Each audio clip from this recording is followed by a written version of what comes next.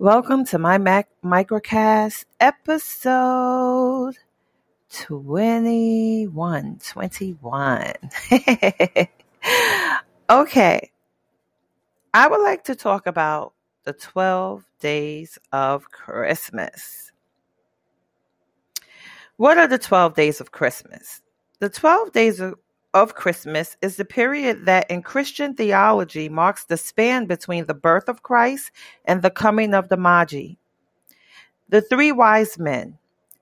It begins on December 25th, Christmas, and runs through January 6th, the Epiphany, sometimes also called Three Kings.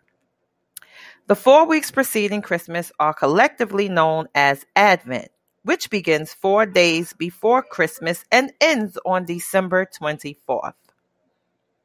Some families choose to mark the 12th-day period by observing the feast of various saints, including Saint Stephen and December 26th.